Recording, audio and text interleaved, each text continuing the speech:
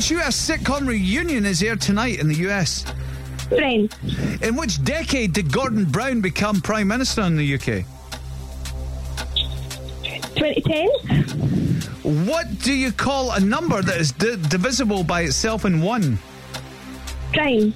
According to the Chinese calendar, 2021 is the year of which bovine creature? Ox. What is the official currency of Chile? Yen. In which century were Glasgow City Chambers built? The 19th. Whose current album is called Life by Misadventure? Oh, pass.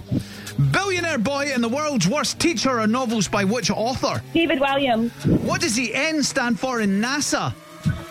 National. Dakota Johnson is currently dating which singer? Pass. Whose current album is called Life by Misadventure? Dragon Ball Man. Well, that was on the buzzer, I think, producer John. No, it wasn't. It was in there. It wasn't. Oh, it wasn't.